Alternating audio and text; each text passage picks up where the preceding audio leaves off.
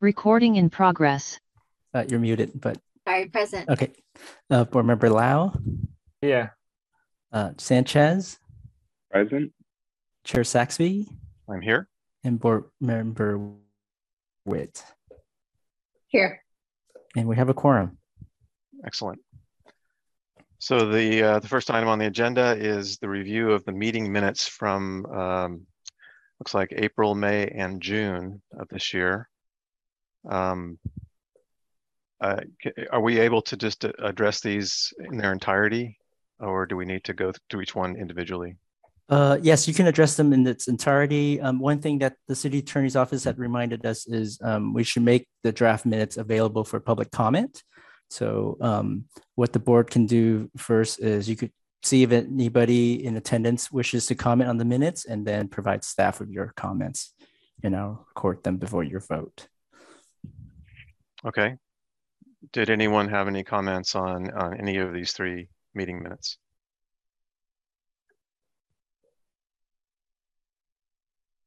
Are you speaking, Norman? I can't hear you. Were you saying something? Yes, I was. Okay. Yeah, I was going to say a small clerical correction. Okay. Vice Chair Lynn Jones is listed as President, Vice President Lynn Jones. Yeah, I noticed that too. And okay. While I would fully endorse her for Vice President, I think. Good catch.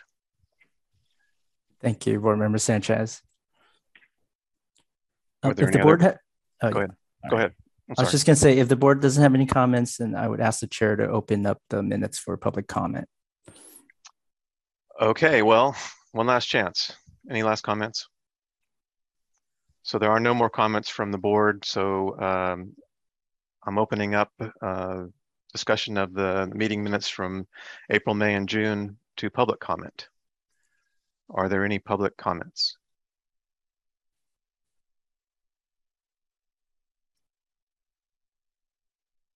I assume that there are none. I don't see any hand raised. Okay. And then we'll just make that a part of our regular agenda in the future. So we need a motion to approve these minutes and a second. With just one clarification, Sure. If there were any board members not in attendance at any of the meetings, let me just see. So April, Lynn missed present. the last one, I think, the June meeting. Right. So Board Member Jones, you may vote on the June meeting if you can attest to having reviewed the video and its contents. Otherwise, you're welcome to abstain as well. I'll abstain on that one. Well, since we're making a special condition there, let's take them one by one. So a motion to approve the minutes of April 7th. I motion to approve the minutes of April 7th. Second? And I'll second. Okay, we have a second. All in favor? Aye. Aye. That's 5 yes votes. So just let the record reflect. We're supposed to do roll call votes because it's a Zoom meeting. So I'll just, if I may just call out the names. Chair Saxby? Yes.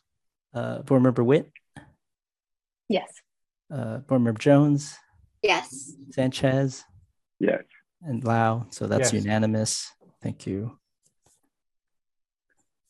Same procedure for May 5th meeting. Correct.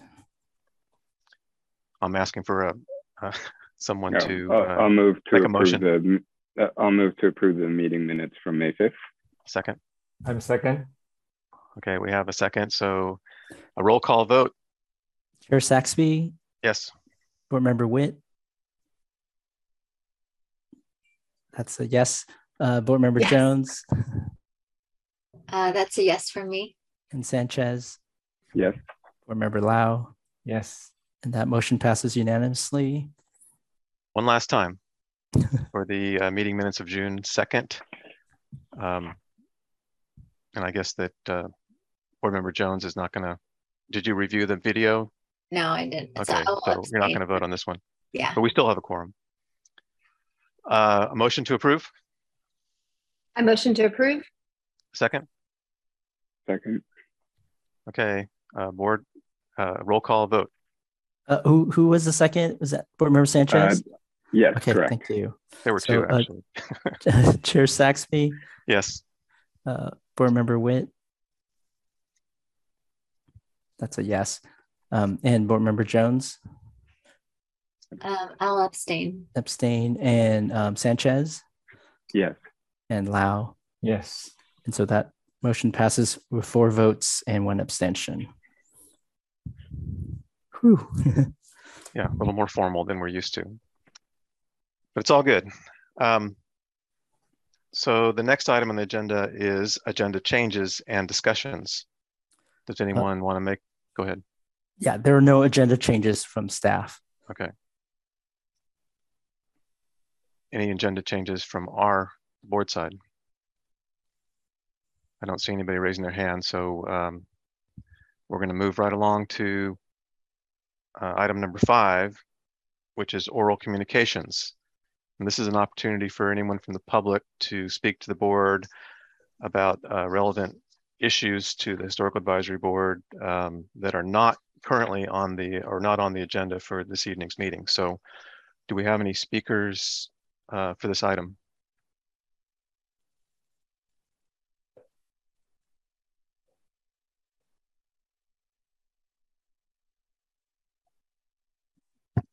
I don't see any hands raised.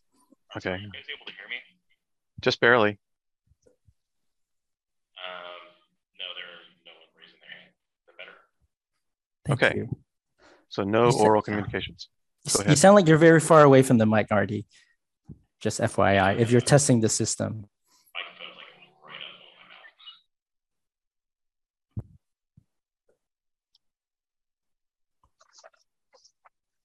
So the next item is written communications.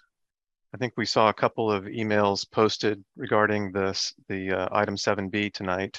Is there anything else that we should be aware of? That was all the written communications for this meeting. Okay, very good. Jumping right into the regular agenda items. Item 7A, it's the certificate of approval for 950 West Mall Square to consider drought tolerant landscaping for the grounds of the City Hall West. And do we have a presentation tonight? Yes, Chair Saxby. Just a quick cover introduction, and I'll introduce our Public Works Director, Aaron Smith. You may recall back in last December, we brought this item to you together with the City Hall lawn conversion. This is to in response to the climate emergency that we're in and the severe drought that we're experiencing. So at the last meeting, the board had asked for a further refinement of landscaping plans. And so we are here tonight ready to present you with some further detail. And with that, I'll turn that over to Aaron Smith, our Public Works Director. Aaron, it's all yours. Great, thanks, Alan. Good evening, Honorable Chair and members of the board. I did just want to request I have a landscape architect. Is there a way he can be promoted into the meeting? He's going to take a portion of the presentation. Artie, can you promote Todd Ainsworth to the panel? Thank you. And I will go ahead and share my screen for the presentation. Just give me one moment, please. Okay.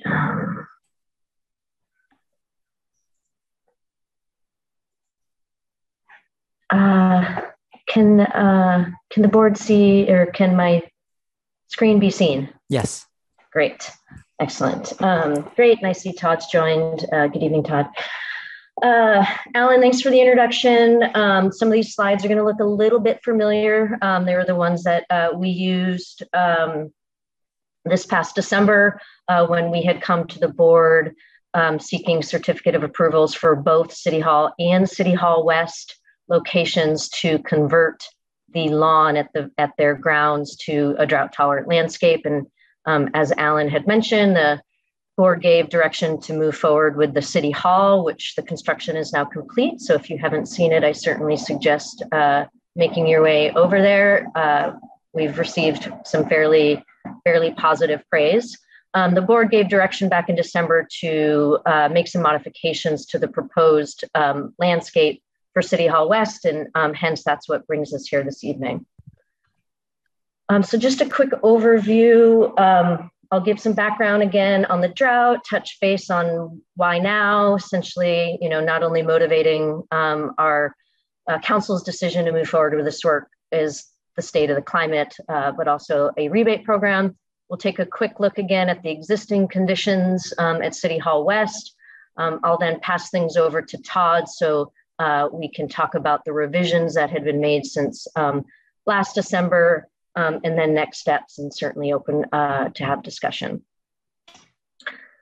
So we are not strangers to drought. This isn't our first go round in having an extreme drought event. So back in 2015, there was a statewide emergency declaration that required 25% reductions in water consumption. The city was able to achieve that with council's direction for specific actions. And then following that, we were able to get our water consumption down nearly 30%. Fast forward to this past summer, another executive order calling for additional reductions, which were voluntary at that time. Staff had gone to council seeking direction. And in September, council had given direction to do a number of activities to achieve the voluntary reductions. One of those activities included lawn conversions at various facilities, City Hall and City Hall West, obviously being historic buildings, hence they had come your way, but the conversions are also happening at non-historic buildings.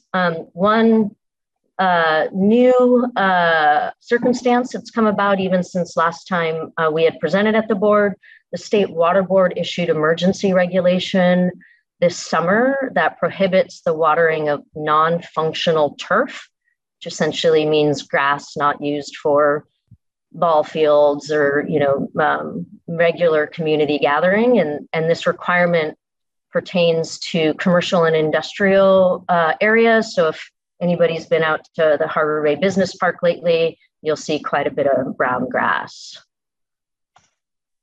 Little bit of context on municipal, essentially water consumption for municipal operations. We consume nearly 140 million gallons a year. The direction that council gave this past September included an assortment of measures that total about a 16% reduction. The work that you're considering this evening will be about, it's actually estimated at nearly 1 million gallons of water a year in savings once we do the drought conversion. So certainly doing its part to reach the goal in reducing water consumption. East Bay Mud, in light of the current extreme drought conditions, is offering a rebate that's up to $15,000 per site. We were able to take advantage of that for City Hall and intend to do so for City Hall West. The rebate has certain requirements in terms of plant selection and certain kind of means of conducting the work. We were able to just officially get sign off on that a week or so ago at City Hall. So we're now experts and we'll be able to move through the process, assuming the board approves the certificate of approval tonight for City Hall West. Here's City Hall West. The area within the proposed project is the lawn area immediately adjacent to the building. So it is between the existing sidewalk and building structure. We are not proposing work on the mall lawn or in any area outside the immediate grounds of City Hall West. Happy to come back to this if questions come up, but I am going to move to the now revised oh, I'm sorry, I'm not. I'm going to first remind everybody what the board's input was back in December, and then we'll take a look at how we've incorporated the input into the revised plan. So some of the feedback we heard was to better maintain the geometric and linear look of the Alameda Naval Air Station Historic District. Seating was discussed, and then also given the historical relevance of the area, the board wanted to see a sense of belonging with the surrounding buildings. I am now going to pass things off to Todd to go over the current layout that you see here. This is also in your packet this evening. It may be easier to see in looking at it that way. And Todd, as you in your discussion, if you need me to swap and actually go to the PDF or the plant palette, I'm happy to do so. You ready for us, Todd?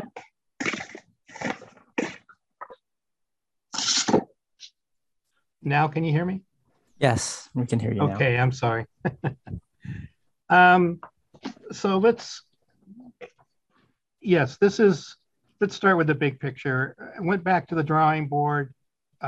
What I presented the first time was sort of a more free-form approach, and you guys were adamant about getting some geometric order that relates to the straight walkways and the layout of the building. So was my first overall goal, was to try to pick up on that, and in terms of the plantings, to accentuate that. The second thing on the list, well, let me start. This is still similar drought tolerant pollinator type gardens to try to encourage neighbors, users, etc., to get outside and enjoying nature. Sort of the environmental justice approach, if you will. Now, another thing that I heard that you wanted us to do was to try to strengthen and come up with a way to incorporate existing plantings. So let's start at the West Mall Square entrance of the building, which is the north side. Now, if you look at the stairs, there's large red crepe myrtles on either side, which we're keeping, and magnolias. So to incorporate and bring that out, we're adding more red crepe myrtles on either side of that main entry to try to bring that out towards the street. And they're blooming quite well, even though they're on the north side of the building. It's not where I would have sited them, but I think the trade-off is to bring them out closer to the street where they'll get less shade from the buildings. There are not a lot of trees on the side of the buildings now. There is, to be honest with you, one tree over on Saratoga Street, which is a pyrus, and we're not keeping it. What we're proposing is to go with Metrocedrus on both sides. And the Metrocedrus now, the shrub tree, is up on the south side, up on the right. I labeled it there. I said MET existing. So we're trying to incorporate an existing element. And your site is it's 30,000 plus square feet. So it's almost 2/3 of an acre. It's large. And the fact that there aren't trees there now is fine, but I thought it would be nice. Those trees are spaced out about 35 feet on center. So they're never gonna grow together. They're not gonna create a huge amount of shade. We also sited them in 8 to 10 feet from the sidewalk. So we're just trying to, I thought it would be nice to get a vertical element there. That was what we were going for, to be honest with you. Also on this plan, we responded to the request for outdoor seating. So we've created DG or decorative gravel areas with benching so that people can sit and enjoy a large percentage of the pollinator plants, the shrubs that the butterflies feed on will be located behind those two corner areas with the benches so that people can sit there and observe nature. Of course, the butterflies would be flying everywhere, but that would be where they're concentrated because that's where we would put the plants that they actually feed on.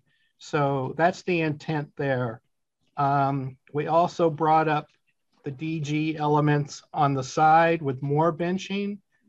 We are also showing them out towards West Mall Square. Now, something we can discuss is how much DG. Some of these areas, there's a maintenance thing with DG.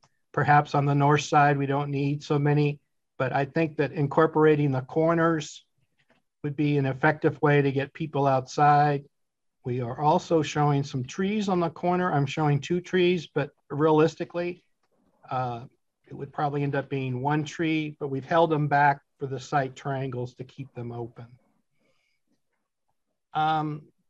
Now, what is different from last time, we talked about keeping a lot of the existing plantings and trying to incorporate and match those.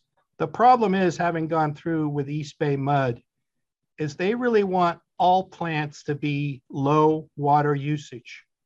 And none of those that are there now are low water usage. They also require extensive pruning to keep them in check, which is not per Bay-friendly guidelines, which the city of Alameda has heavily adapted in all projects that we work on in the city for private developers. Anyway, we are proposing removing most of the shrubs that are tight to the building and going with the drought tolerant native palette that we're showing. It only has to be 50% native. So not all of these are natives, but the plantings that we have are on our list will grow slowly. They'll be spaced out so that when they reach their maximum height, they don't have to be constantly sheared back. They grow slowly for the first 4 or 5 years, and then when they reach their height, they slow down. They're not, so that you will not have as much maintenance involved. Also, we'll hold them back from the building. The theory there is, so when you do maintenance on the building, there'll be a little more room. The banding we're showing on the side, the color, the purple, I was just trying to get some color in those ground cover areas. We're not set in stone on that. I was just trying to get, perhaps if you guys want something less colorful on the sides and more ground cover, we can certainly, the ground covers are not quite as colorful as some of the other plantings. So we could do something like that. I'm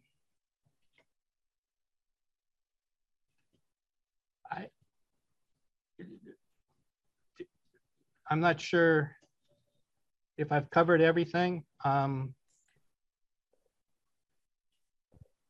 think we're trying to strengthen the main entries into the building. You'll see their linear planting that we're trying to strengthen those by providing, by strengthening the main access with a formal arrangement. The same up on the, let's see, bear with me a second. The south side of the building right now, there are all a bunch of existing trees up there, which we would be keeping as long as they're healthy. At first observance, most of them appear healthy, so we would recommend that they remain and do some fairly simple planting, but again, it would be the same drought tolerant pollinator type planting. There is a DG area up there on the right, on on the right, which would be the west, in the sun, so that people can sit there. The other reason we located the outdoor seating areas on the corners is because they're away from the building, so that the sun relationship would be the strongest in those areas. It's probably going to end up being a decomposed granite. There would be a membrane underneath it, which is a paving that they use. It's gravel paved. It's very similar to what they use under turf cell or turf cell paving to help support the weight of a fire truck on grass cell. So it keeps it from becoming a huge maintenance problem if kids ride bikes through there. In other words, it would be a little more expensive, but it would still be a lot less than concrete, and it'll help on the maintenance and keep the tracks from appearing or washing out during a heavy rain.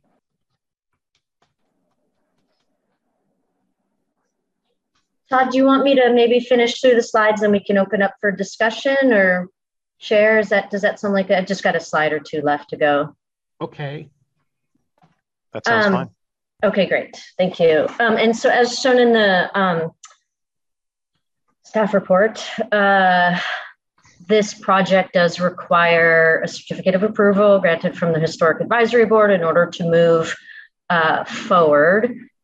Staff does believe that the lawn conversion as proposed is consistent with the standards in that it maintains the spatial relationship between the existing landscape area and the building, and therefore preserves that important character defining feature. And just to give a sense of next steps, once we are able to, once we've met the board's needs in terms of moving forward, we do intend to have some community input and then would move towards a construction package out to bid in October, and ideally construction starting sometime in December. I haven't talked about it with Todd, but I'd estimate maybe a 6-month construction time or so. So definitely by next late spring or summer, we'd be enjoying the new landscape. 5 months. Okay. We'll talk about that. All right. Director Smith, yes, if I could just tack on to that, and Chair Saxby and members of the board, you may remember in our staff report, we've referenced that Alameda Point is part of the NAS Alameda Historic District. And there's also a cultural landscape component to it, for which there is a report and landscape design guidelines.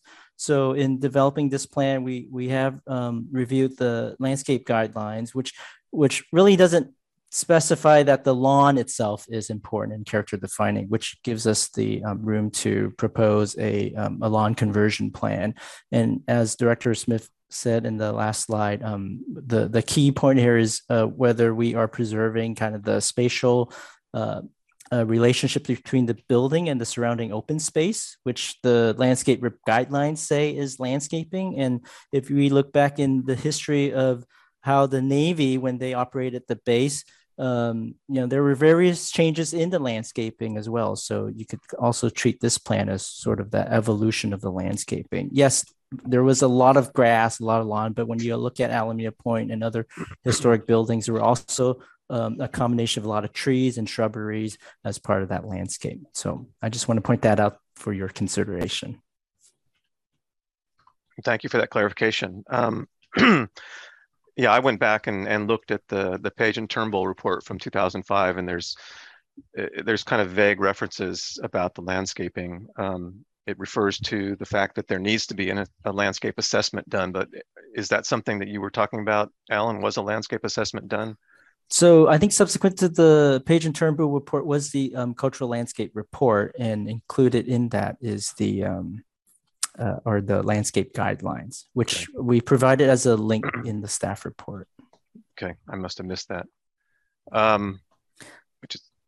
It's a large document, so we tried to highlight the specific page, but we could provide that information again at this meeting.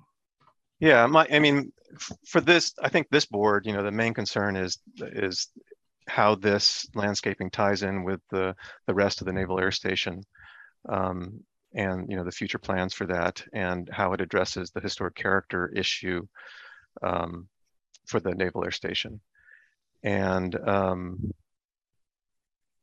make sure that what we're doing is compatible. I think that's really the key to it.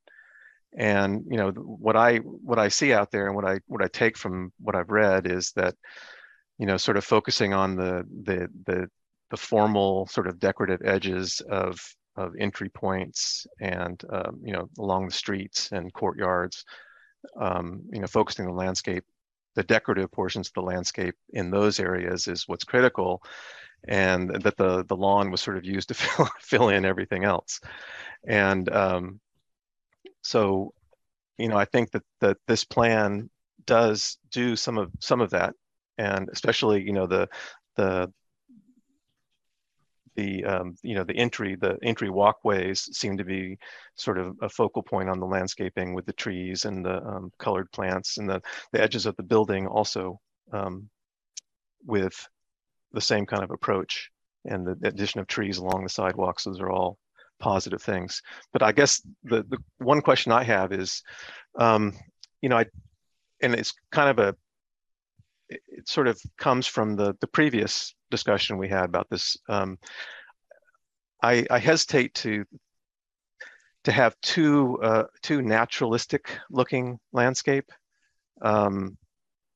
Sort of the wild looking natural California native plant type landscape, because the Naval Air Station is such a formal, sort of manicured type space.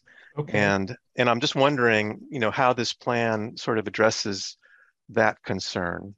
Okay, so let me back up. The East Bay Mud, one of their mandates is it has to be 50% native. Now, I don't dispute that. I mean, okay, but there's character-wise.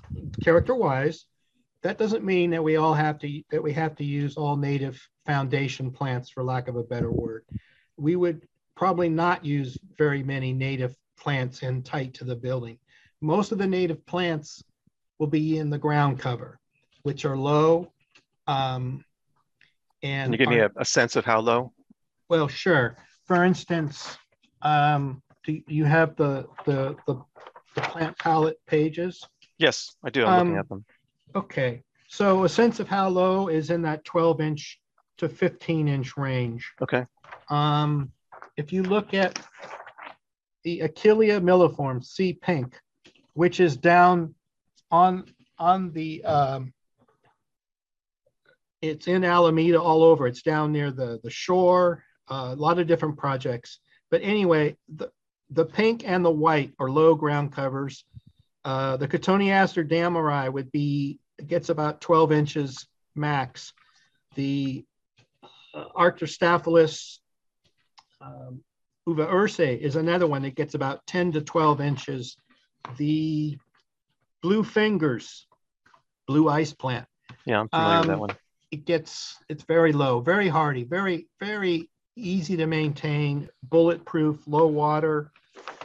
So those would be, and then the San Miguel Island buckwheat is one that the butterflies love, but it tends to stay nice and attractive year round. I'm not, you're right. A lot of natives go through a bad period, typically about August through early spring. And so we know that. And those are the ones we try to work around or use them in where there's other things going on, so you won't notice them as much. So that's kind of our approach.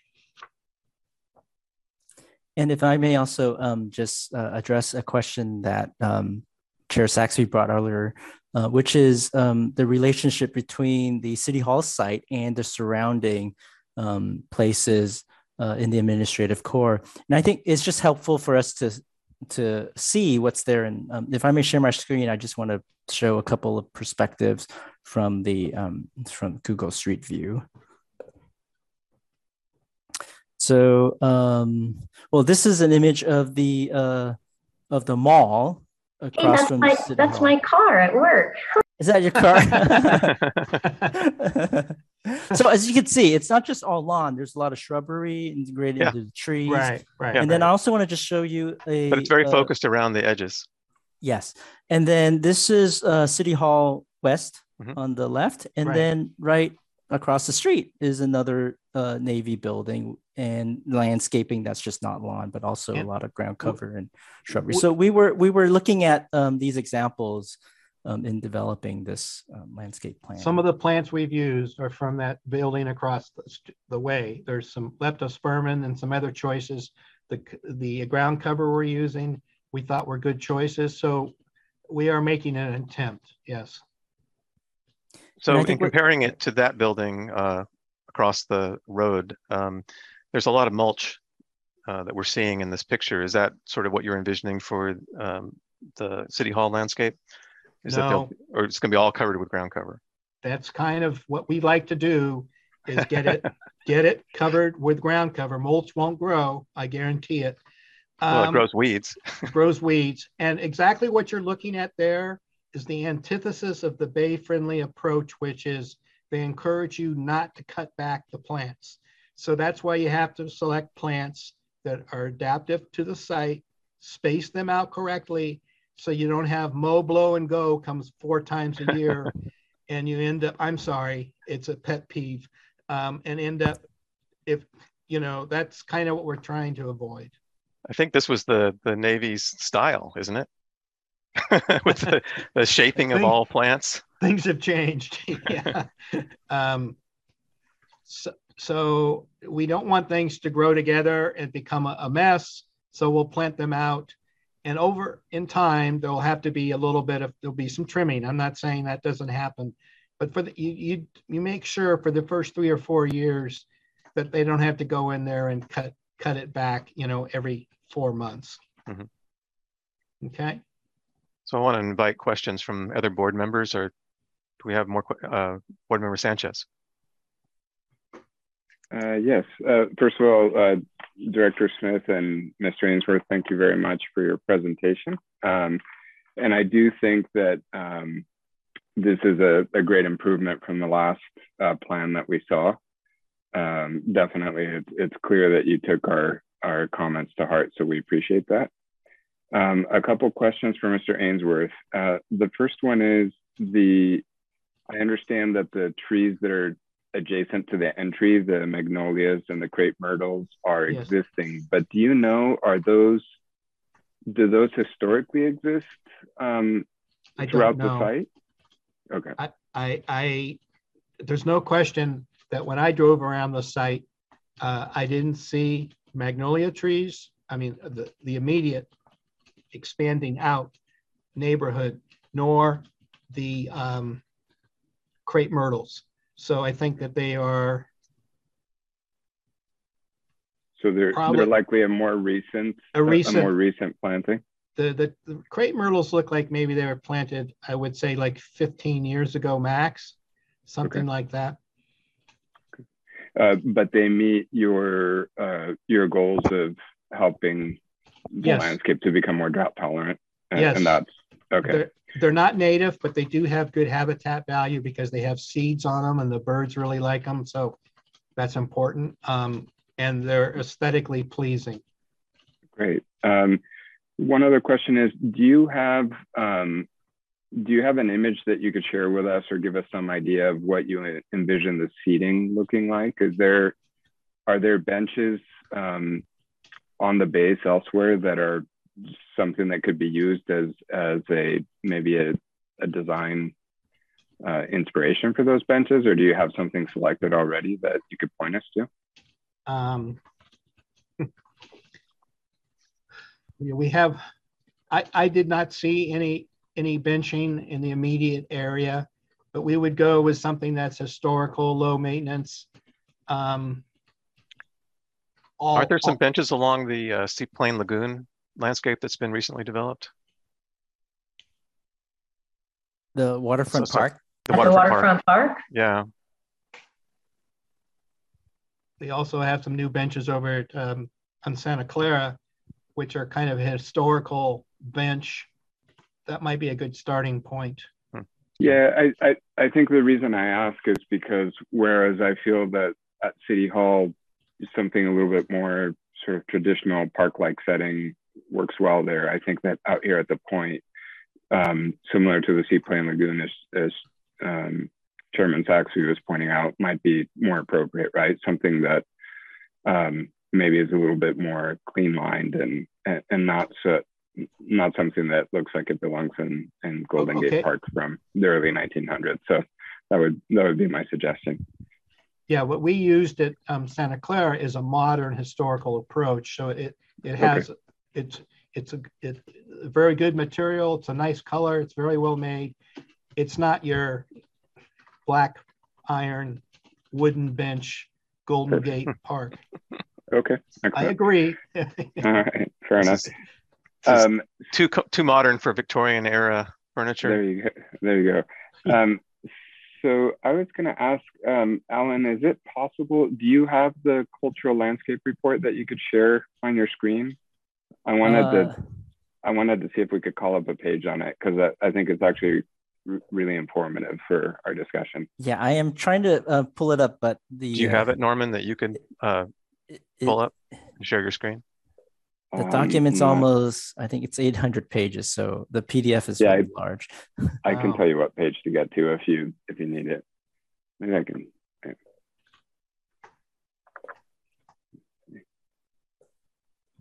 Anyway, while we're It's still loading on my computer. Okay, but well, Board I'll- Member I'll- Sanchez, I can tell you a question you had about whether the trees were original. Are you meaning like original from the time of building construction? Because I could tell you for a fact that none of the original landscape is still intact. Right. The No, Navy it was- themselves had refurbished its landscaping over the years. Right. I think for me, it was more a matter of whether those were species that were used in the original planting of the site, not necessarily that they're original trees, but that they were part of the original palette that was Okay. developed for the landscaping in the 40s. That was the main question. Got it. Yeah, and I Um, don't believe that the species were themselves character defining, but more of the visual effect that the landscaping gave, Right, and the spatial right. relationship. That's what's important in within this historic district. Okay.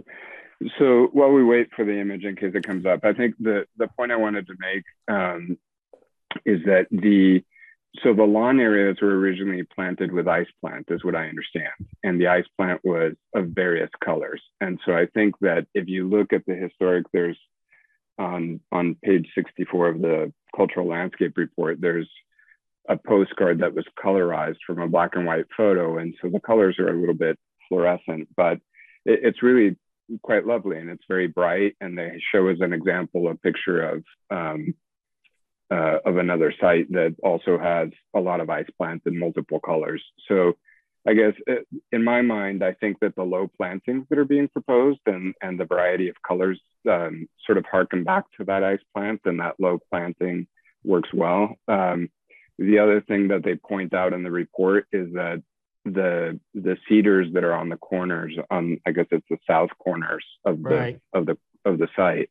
Mhm. Yeah, so that's Do you see the color photo now? right. So Okay. so from what I understood is that all of the areas that are now lawn in that entry square were originally planted with ice plant in a variety of colors, and so it was quite. So when I look at the plants and I look at the selections, I feel like this sort of harkens back to that low ground cover, but not necessarily flat lawn. Right. I feel like the colors are appropriate, and so again, I think that was a very telling image, and it was nice to see.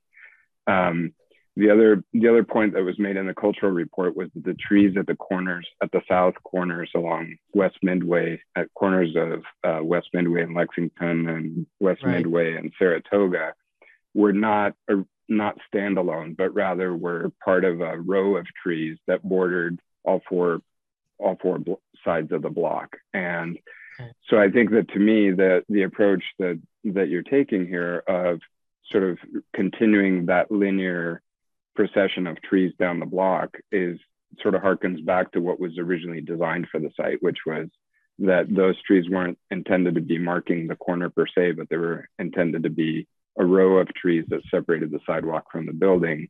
And then it was low planting between the sidewalk and the foundation is what the cultural report says. So given all of that, and I think that, the way that the new plan accentuates the walkways in and out of the building, sort of preserves the formal nature of the landscape that was originally planned for the site. So I would say overall, I think it's successful in what it's trying to achieve. I think the sight lines, the cultural report also talks about the sight line to the Seaplane Lagoon from the entry and back towards the square. And I think that the benches are, and the planting, opening up the corners and the sight lines back towards the center of the site are all in line with those goals. So yeah, I would say overall I'm in support, and it seems like you've managed to achieve the formality without it, without having to sacrifice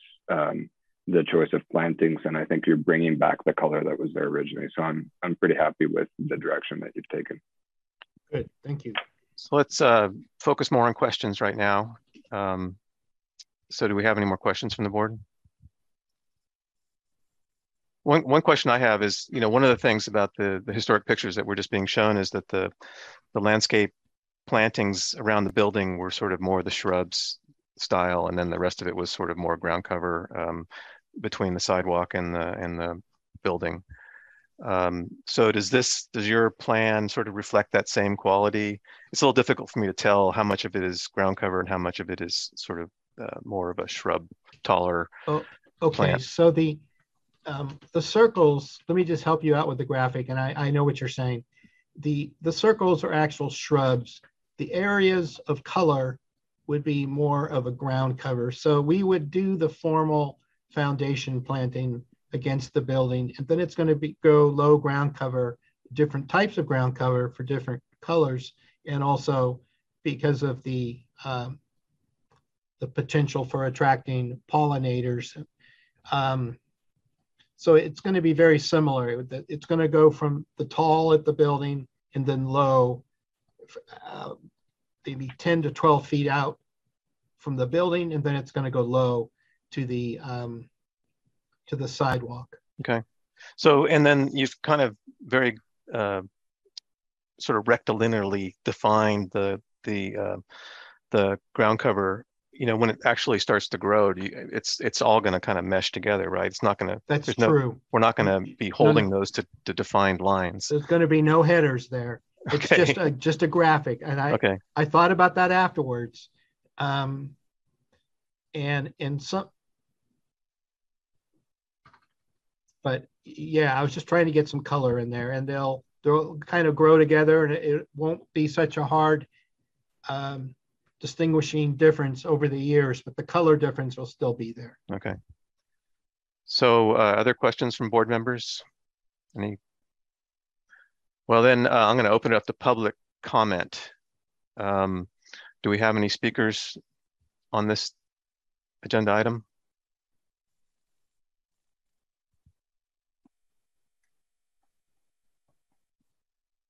I'm not seeing any hands raised. Okay, you can see more than I can.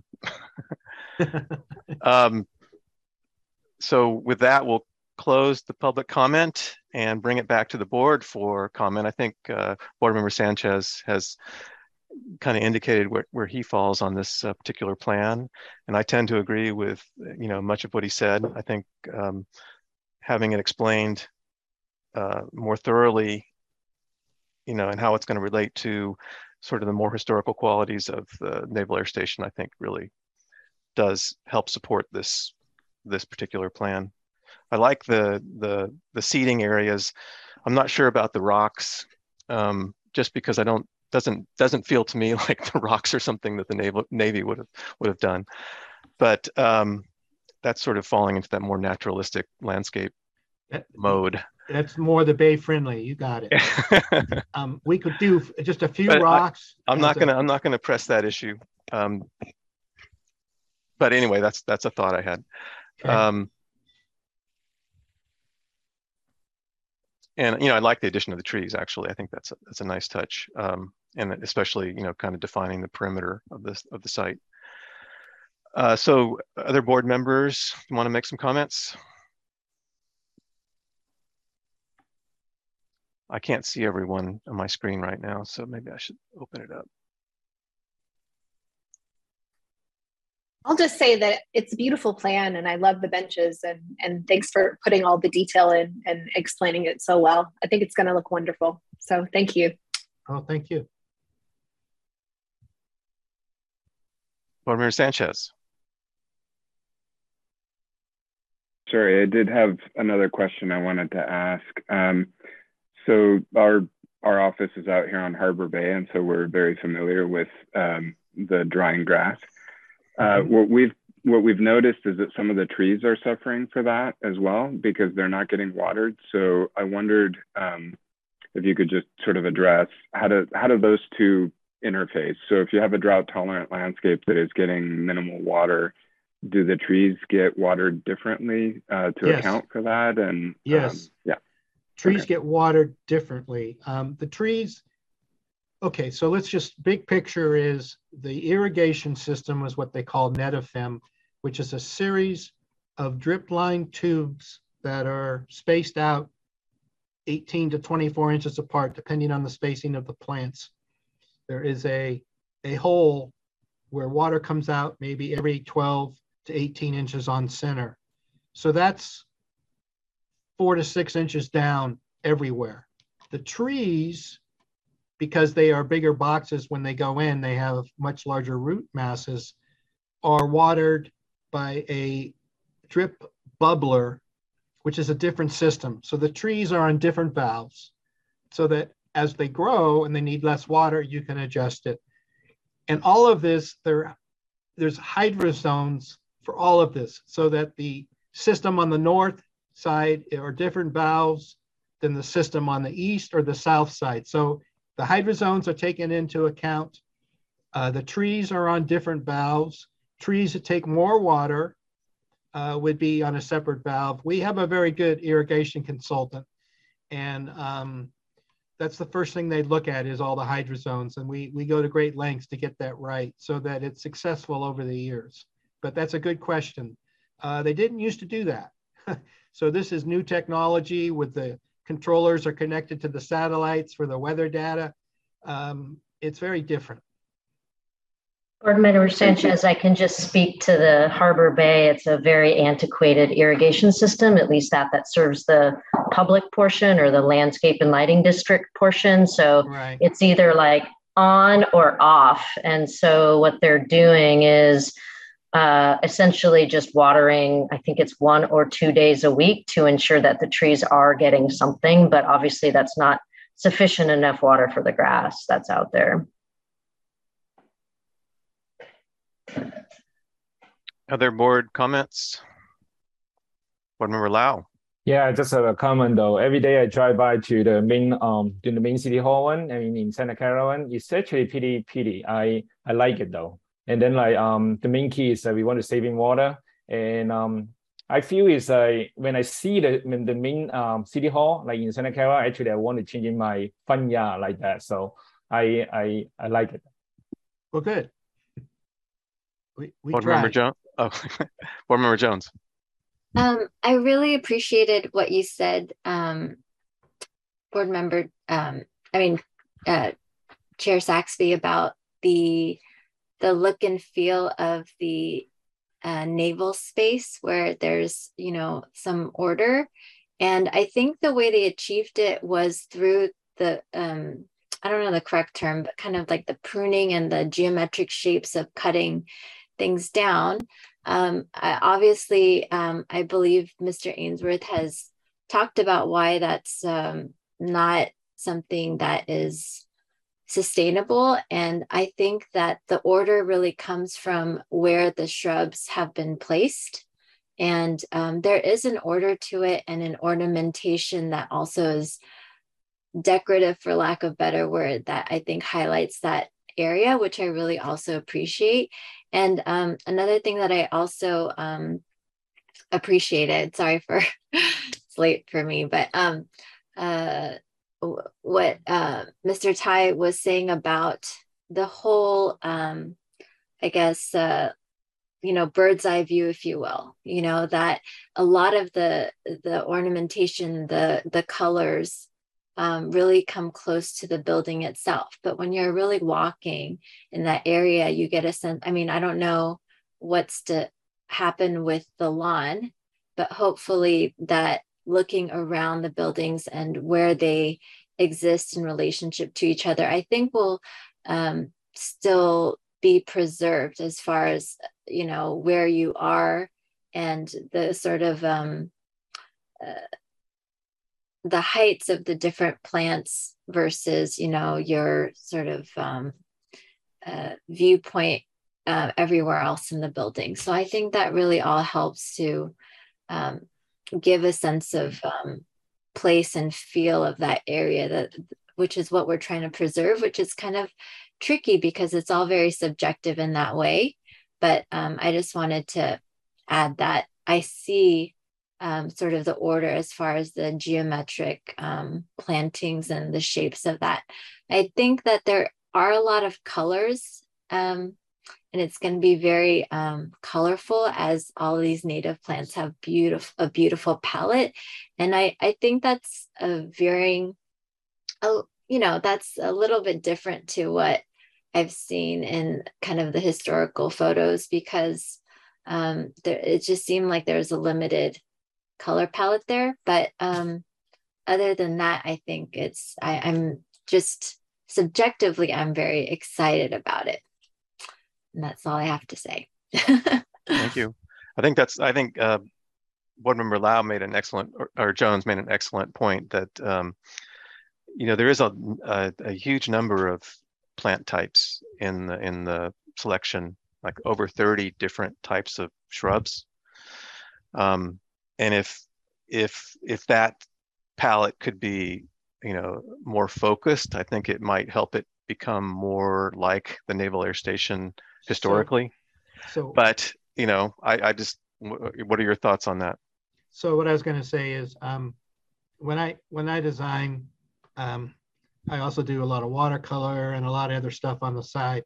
So I tend to go overboard on the color, because for me, when I go to make the final planting plan, I don't look at the colors, I look at the variation, and then I make sure I get the right plant. So it's just a thought process, and it's so much easier to go back and reduce than it is to throw it up.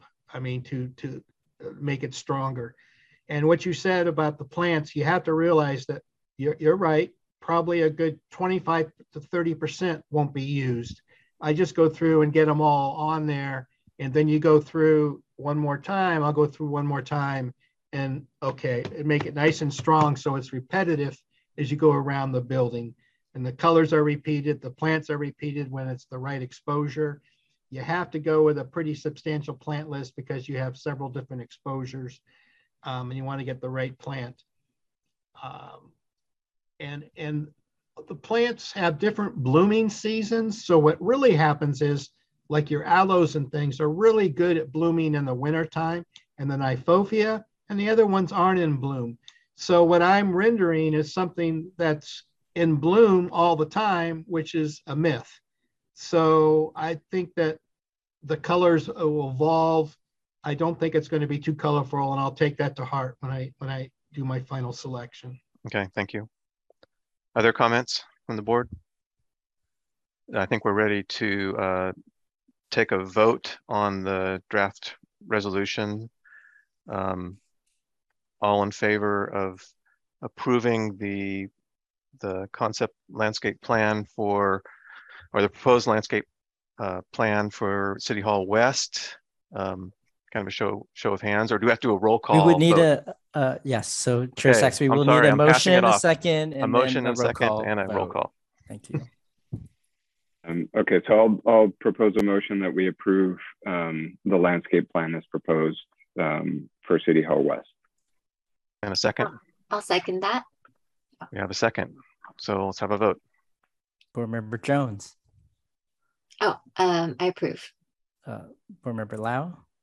Approve. Board Member Witt.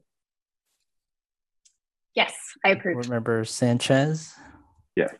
And Chair Saxby. Yes. So that motion is approved unanimously. Yeah. Thank you. Yeah, thank you. Thank you. Thank you, Gordon. Have a nice day. Thanks for the nice presentation and thoughtful feedback to our questions. Thank you. Thank you. It'll be fun. Looking forward to it. Thanks. Me too. Mm-hmm. Good night. Good night. With that, we'll move on to item 7B, which is the certificate of approval for 1205 Post Street. The applicant, Angela Klein, and I believe it's an addition to an existing home. Yes, Chair Saxby, members of the board. I'd like to introduce you Deirdre McCartney, our planner 2 and in-house architect, with a brief staff report on this item. Deirdre. Thank you, Alan. This proposed project is an application for a second-story addition to a small pre-1942 cottage that requires the demolition of more than 30% of the value of the structure. The existing cottage has been altered over the years with changes to the facade, replacement of the siding. Some of the windows have been replaced with vinyl and aluminum, and a rear addition was added in 1912. The demolition is necessary in order to replace most of the one-story structure with a new structure that is designed to support 2 stories, and this will be done within the same footprint. The existing facade will remain, and the proposed addition will be set back about 14 feet from the front of the building. Staff has researched the building, and the builder is unknown, so there is no evidence of a master builder, nor does it possess high artistic values. There are no historical or cultural heritage events associated with the property, nor association with persons important to local, state, or national history. The property does not yield any information about prehistory or local community history. And staff recommends approval of the conditions of approval to demolish over 30% of the building to facilitate the 2nd-story addition. And I can share my screen to show you some photographs of the existing.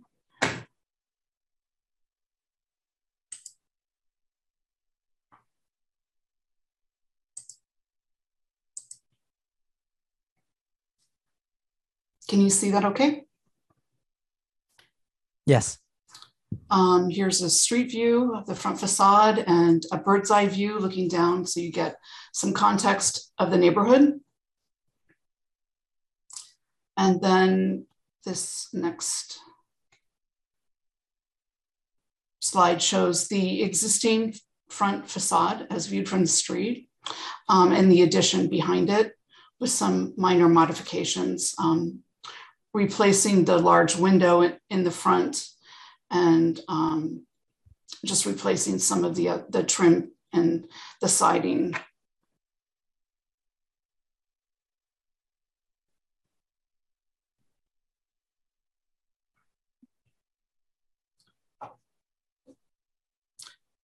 Does anyone have any questions? So we're ready for questions. Okay. Well, I don't know. Do I need to? No, I think if you're done, we're ready. I'll open it up to the board. Is there anyone that wants to ask a question? Board Member Sanchez.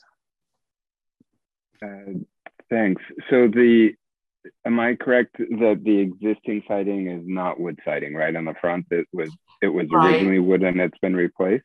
Yeah.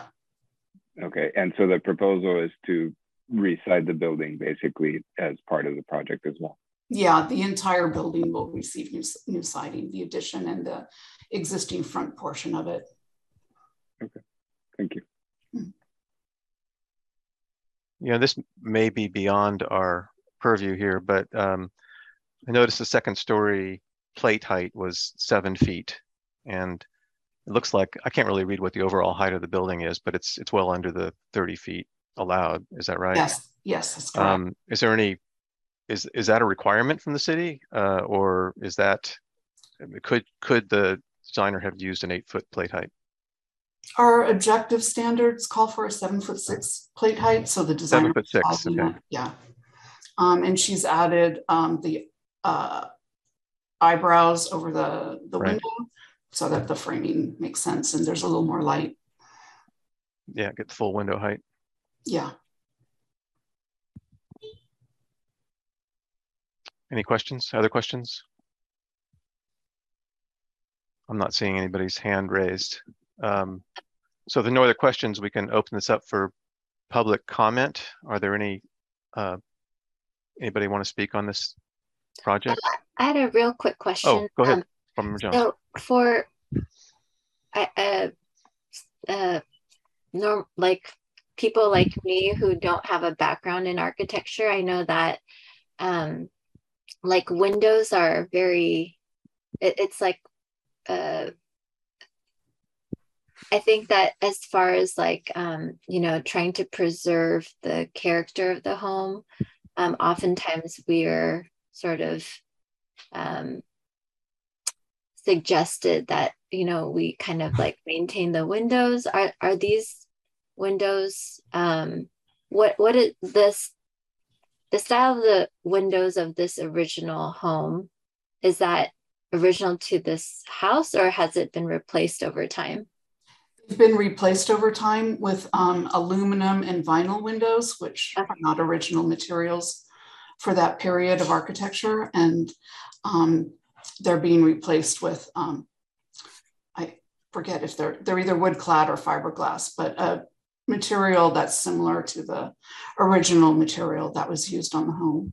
Got it. And is there some sort of design guide or style guide as far as like number of windows, or like, you know, there's code requirements for light and ventilation, but no, there really isn't a specific number of windows that are required. Windows are also required for egress, but yeah. Right. I guess I'm more talking about like a style guide to this kind of architecture. Like, is there anything that says, you know, most homes of this period have like symmetrical windows, or or asymmetrical windows, or is there any kind of description about? I think what I would maybe, sorry, I'll let you answer that, Ellen. Sorry. I think, Norman, you can probably answer that question. I was going to say, I think Board Member Jones is getting to a very important topic. And I think you are thinking about the style guides that we have in our architectural resources booklet that we've published that documents a variety of Victorian era homes, older homes, pre-42 period homes, and the particular features and of those styles. But I would say that true, we have those style guides. This building isn't. I would say this building isn't reflective of a particular style. It's just a very small, modest cottage. Not saying it doesn't add any value. I mean, but originally, as it was constructed and designed, it was just kind of it didn't have a lot of ornamentation. So I would say no, there's not a prescribed menu of features that we should be adding onto the building. And the windows were probably the most I would say the windows probably was what gave this home a lot of the original features, but even then it probably was built without much ornamentation, probably a very modest trim, other than maybe a recessed, wood window. But all of that fabric has been removed over time. So in this case, I guess the long story short, there isn't a specific style guide that would apply to this particular building. Got it. Well, and I noticed in the Sanborn map, and I'm not sure what date the Sanborn map was, but the applicant had included one in their package. This house is, as it exists now, is very different than what it was when it was originally built. There was a porch entry on the left side of the house from the front, and so this entry that we're seeing now is not original, and who knows when it was added to the house. Correct, yeah. So we're about to pass it to public comment. Are there any other board comments or questions, that is? Okay, then are there any public comments?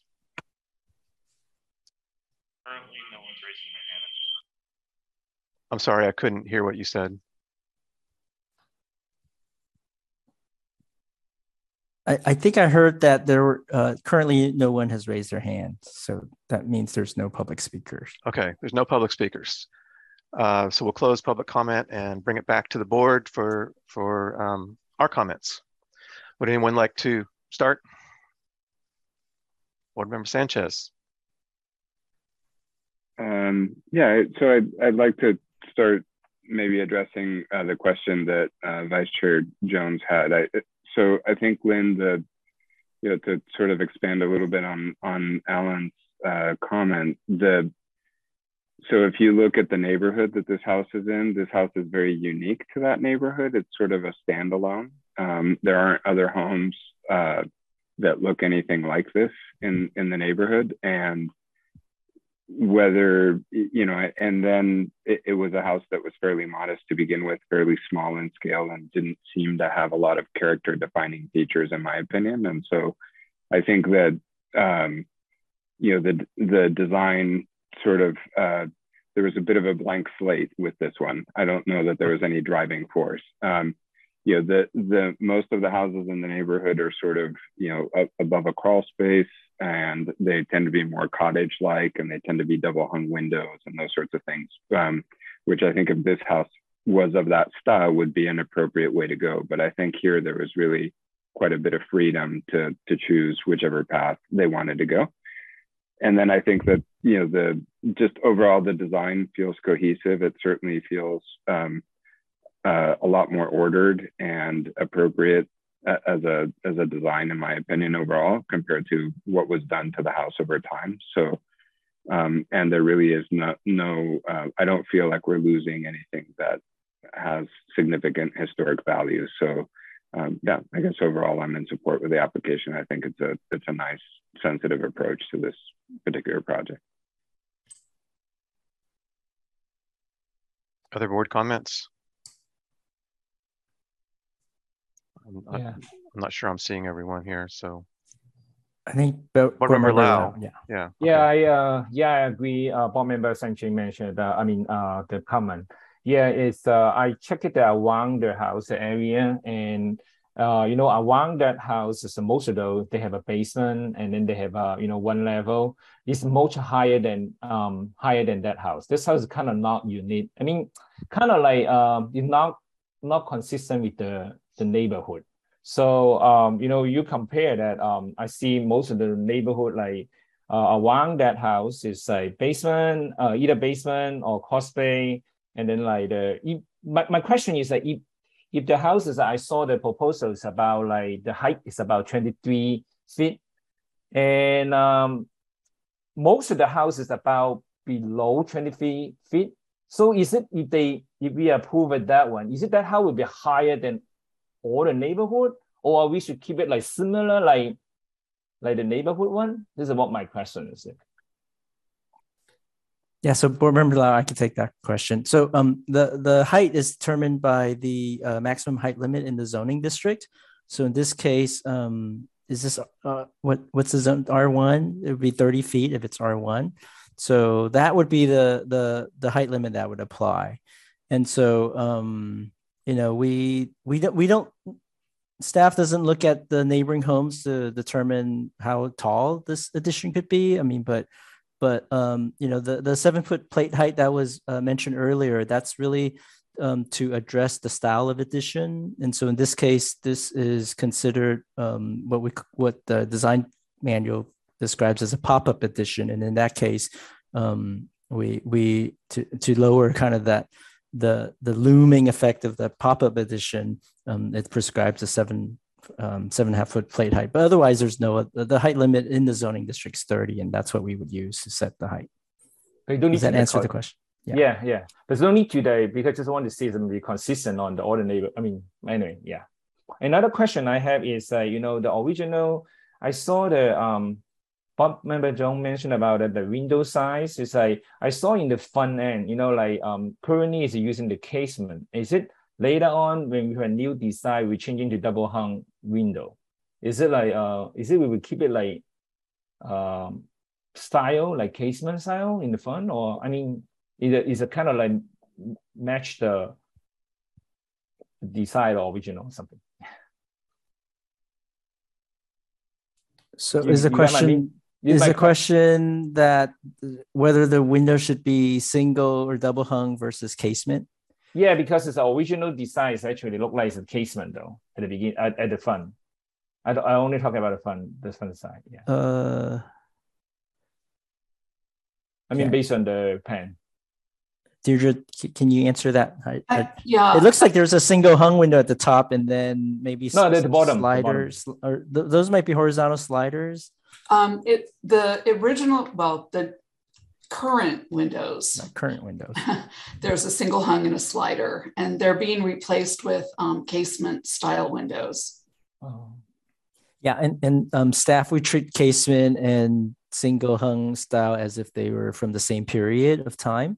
So those are typically seen as appropriate because, yeah, those were the types of windows we had back in the days. Okay. What's the story with the single casement, or excuse me, the single hung window at the gable on the existing elevation? Is there a 2 stories or a story and a half space there? Or is that an attic? That was at some point they had done an interior remodel where they opened up the ceiling in the front room, which is dining and living. I see. Yeah. Okay. So it looks a little odd as far as its scale. It is out of scale. So they've replaced it with a smaller scale. They still have the open living dining area in the front. Oh, they do. Okay. So but with a smaller window, but it's compensated for by adding the additional windows in the front elevation. No, I think the new design is a much more attractive composition of the front facade, and I appreciate the fact that the addition has been stepped back, and it doesn't loom over the existing house. I think it all works fairly well. Any other board comments? Board Member Jones. Yeah, just to sort of tack on, I think what Alvin was referring to as far as the height of the building, I think we also have to sort of appreciate where that addition is.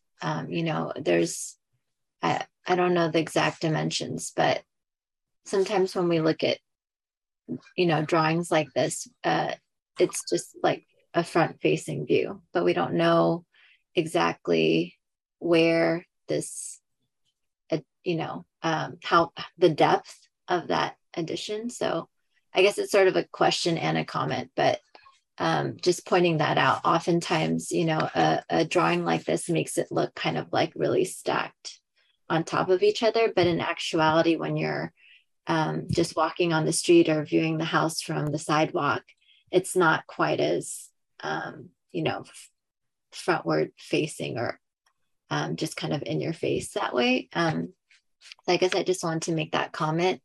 And I agree with the comments being made as far as attractiveness of this new design. I think this new house is quite charming, and it was nice to hear from the neighbors in support of this design as well, that we got some of the comments.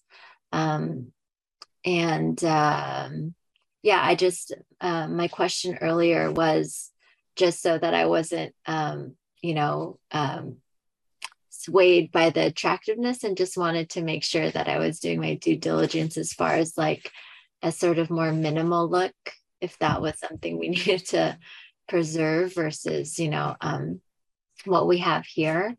But yeah, I'm excited for this project, and I hope it goes well. I think that I'm curious actually as far as the choice of the doors and the windows. I don't think it's going to run into this, but obviously something that we care about is recreating history. But I think the use of materials, colors, I don't think it's going to, you know, look indicative of something that is like original to the house, but kind of a fresher approach. But I do love the nod towards its history and when this house was originally built. Yeah. I'd like to comment back to Board Member Jones's just recent comment about the history and having sort of non-historical features. This building is not listed on our study list register for historic properties. And so I don't think the issue of sort of false historicism is really going to come into play for this particular building. They sort of have a clean palette as far as what they're doing with the structure. And to me, it looks like they sort of respected the original design and just kind of made little improvements that made it more attractive. But again, there's no historical character defining features that we're trying to protect and preserve. It's really just sort of a you know, cute little cottage.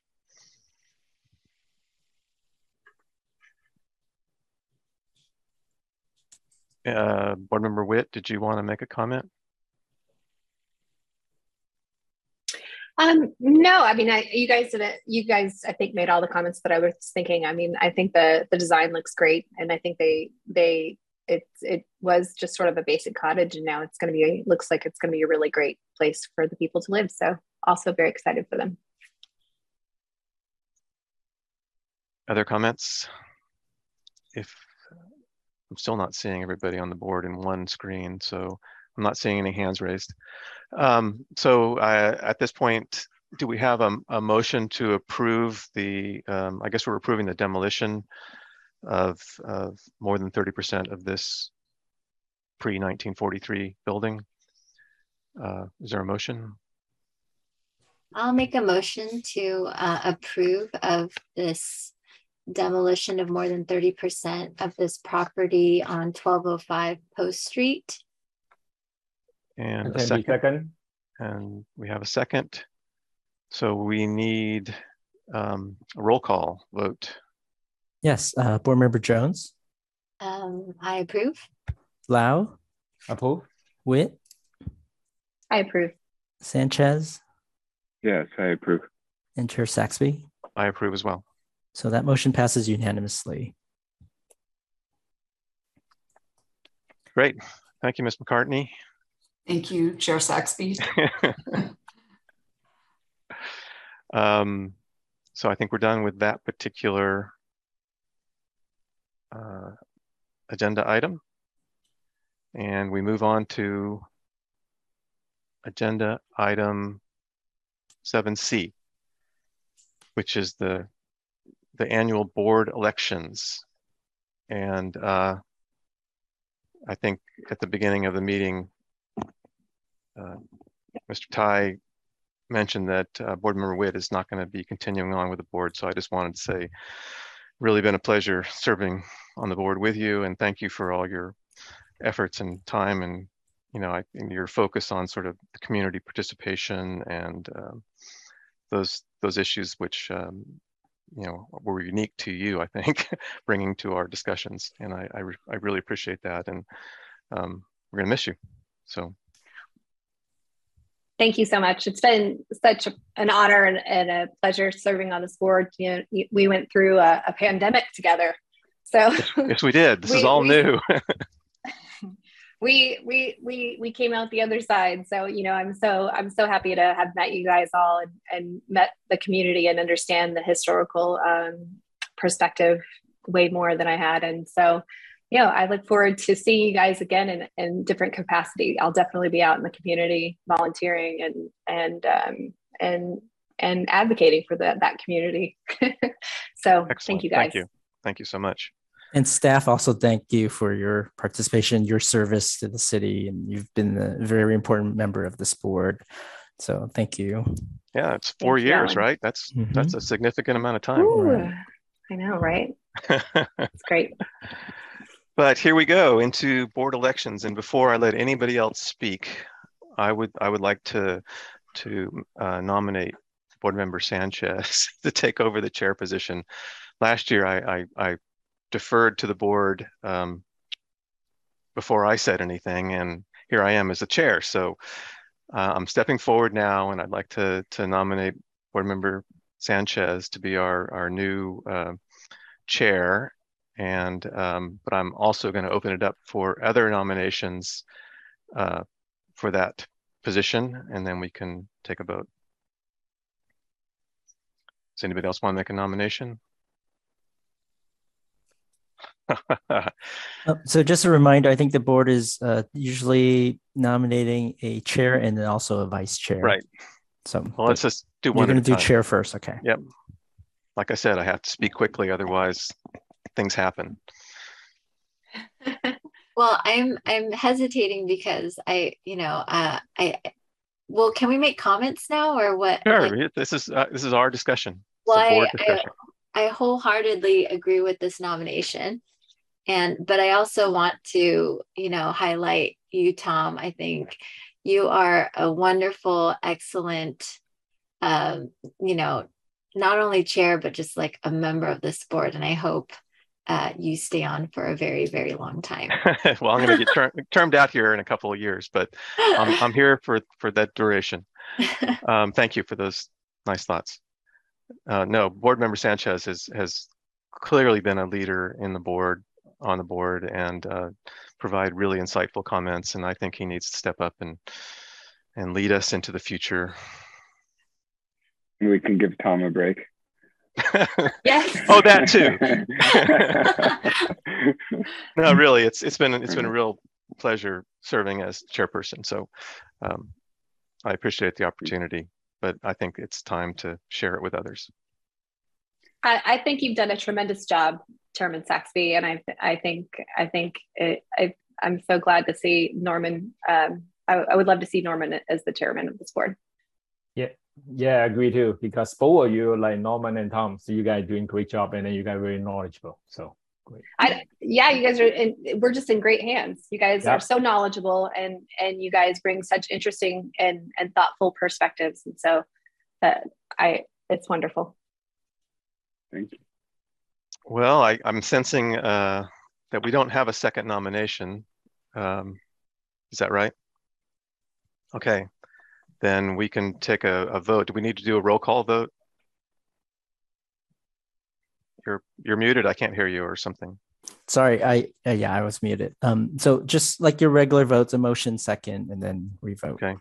Well, I'll make the motion since I brought it up. I'll make a motion that we nominate Board Member Sanchez as the chair for the Historical Advisory Board for the upcoming year. As my everyone. Board Member Witt, Yes. do you want to make it as your final act with yes, the board? Okay. I motion to make Member Sanchez the chair of this committee. And then we'll have a roll call vote. Okay, so the Saxby motion with a second from Board Member Witt. That's correct. Board Member Jones. I accept, or I agree. Aye. Lau. Agree. Witt. I agree. Sanchez. You better unmute yourself. We need to hear this. Yes. Sure. Thank you. And Saxby. Absolutely. I agree. So that motion passes unanimously. So Board Member thank you all. Sanchez will serve as the new chair of the board for the upcoming year. Do you want to take over from here? No, I'm going to let you pass the baton finish right over to you? I'm going to let you finish out your turn, Tom. No, thank you all. Thank I you, believe, especially Tom. Yeah, it's good to say thank you, Tom, for your leadership. You really, we appreciate your efforts and big shoes to fill. So I'll try to do my best to step in and make sure I don't lead us astray. Well, we'll be here to support you. There you go. Jen, we'll miss you, but I'm glad to hear that it's for, because things are going well for you. So that's excellent. Thank you. Very good. So with that, we're going to need to nominate a vice chair. Do we have any nominations? So I haven't asked, but I'd love to have Lynn continue on as vice chair if she's willing.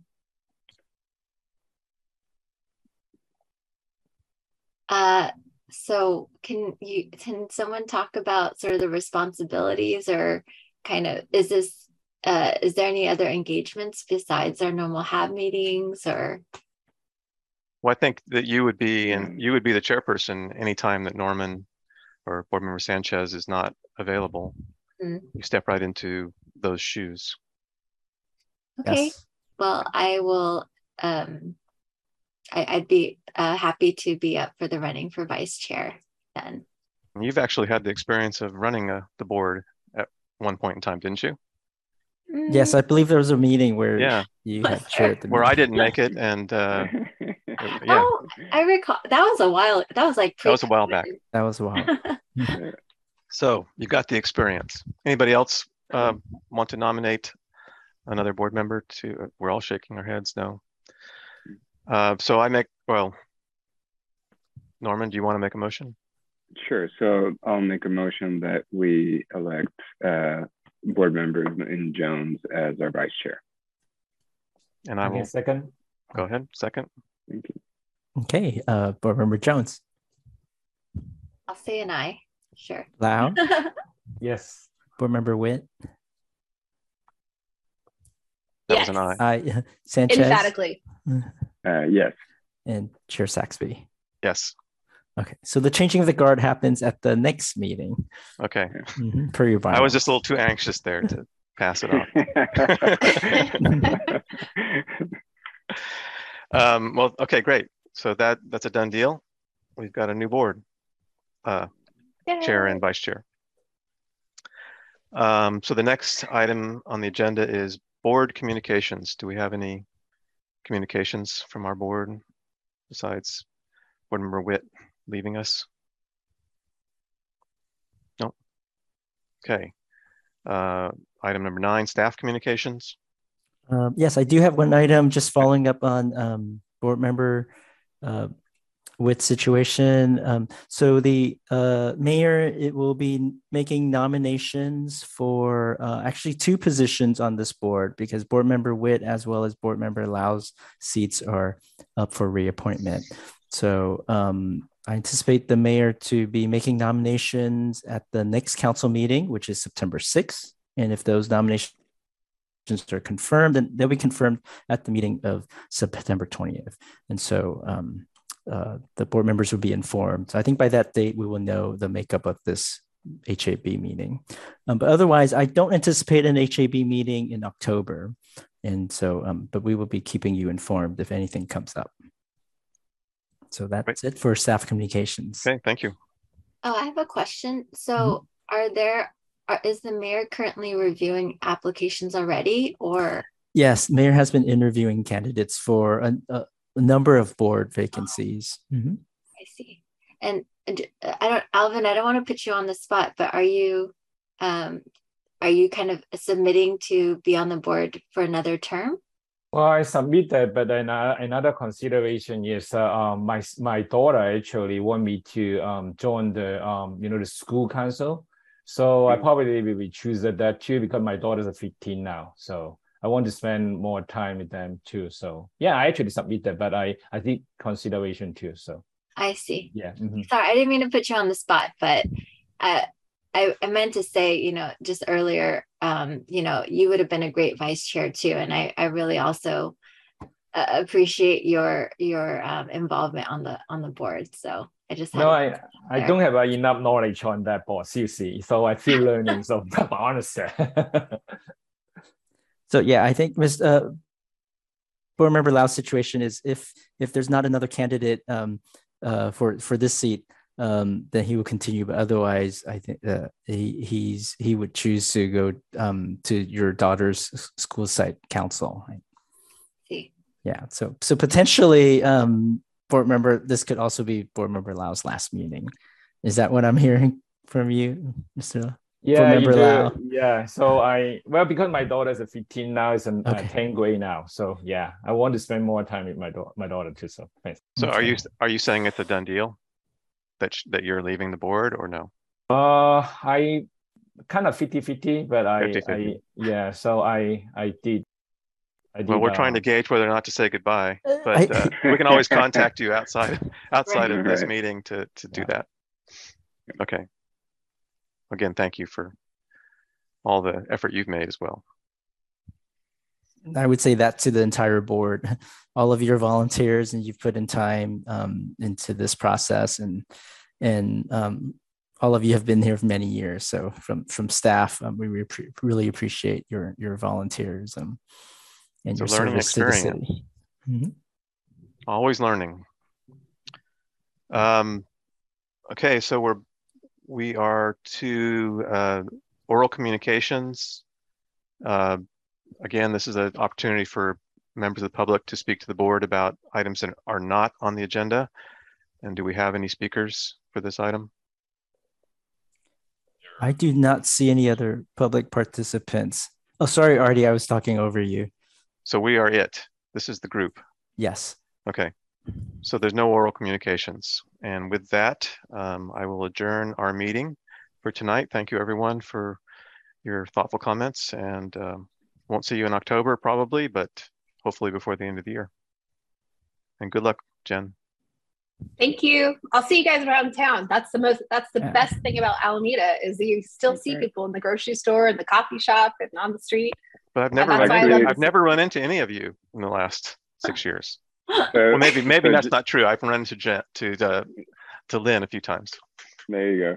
So Jen, I actually saw you at the Ferry Building in San Francisco like 2 weeks ago. But Oh my goodness. I was too far away. I was gonna have to yell like across the whole thing very loud to get your attention. But I'm like, oh, that's Jen. So there you go. That's Using You public never know transportation. where you're gonna run into someone, right? I know, it's so true. Okay. Well, with that, All right. good night, everyone. Thank you. Good night, Yeah, everyone. good All right, Thank guys. you. Take care. Thanks, Tom. Bye. Have a good Take night. care. Thank you, Ellen. Bye-bye.